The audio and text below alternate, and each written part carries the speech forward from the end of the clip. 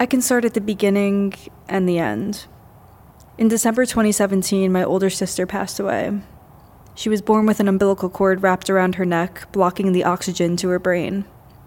This made her life more than difficult. I made this mostly for you, and partially for me. I made this to heal.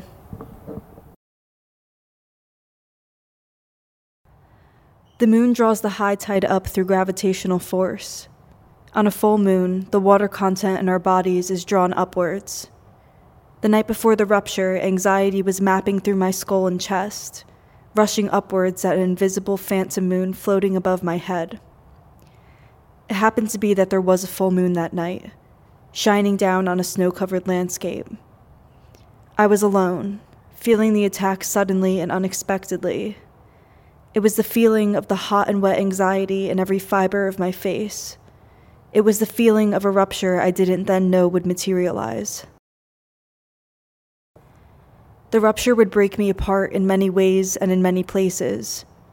It wouldn't be long before I would spill out all the contents of my life right on the living room floor. I would leak everywhere I went for a week after, leaving behind a viscous trail of myself on everything I touched. I would hear the leakage of my mother in the other room.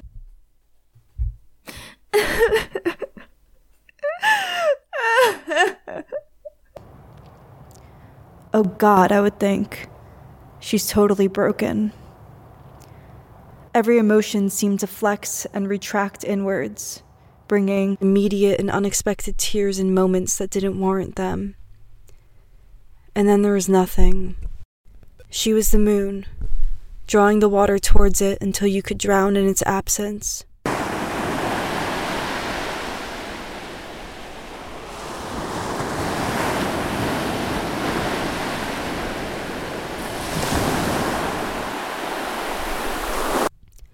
Driving.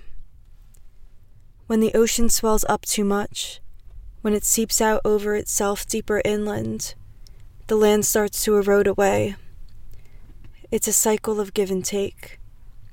When I was younger, when you were here being the miracle that you were, I remember yelling at other children who would stare at you. What? I would say. You've never seen a person in a wheelchair before? This was my own give and take. The day after the rupture, I fell back in love with Fleet Foxes. Maybe because I felt that I needed to be in love with something. I was driving. Off the road. I was driving away unconsciously from all the places that looked like her. I ended up at the ocean in the dead of winter. This is when I would hear it, over and over again, looped in my brain. It started as a mirage. It progressed to the sound of being haunted by an absence of presence. I wasn't there when you took that last breath into your belly and barely let it out. I wasn't there.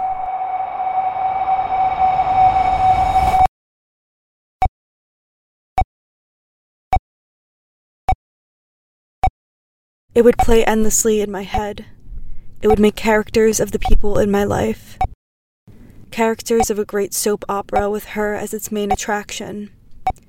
It was the sound of not being. And then I was dreaming. I had a dream that we were together again, gliding through another world. A dream world. And you were there. A reincarnated version of yourself sitting across from me where the leakage broke. You had these black dots of decay all over your eyes, and in the distance I could hear that god-awful sound again.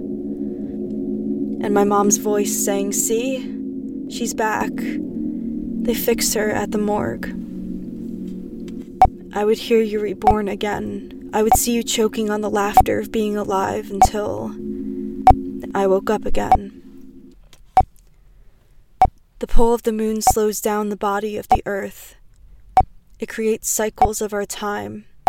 Without the moon, our days would be shorter, and the time I had to miss you would diminish significantly. But in these days, there is solace in the ways that I have reworked the thoughts. The way you linger in my head is not the sound of the end. and it cannot be anymore. It is the sound of supreme silence.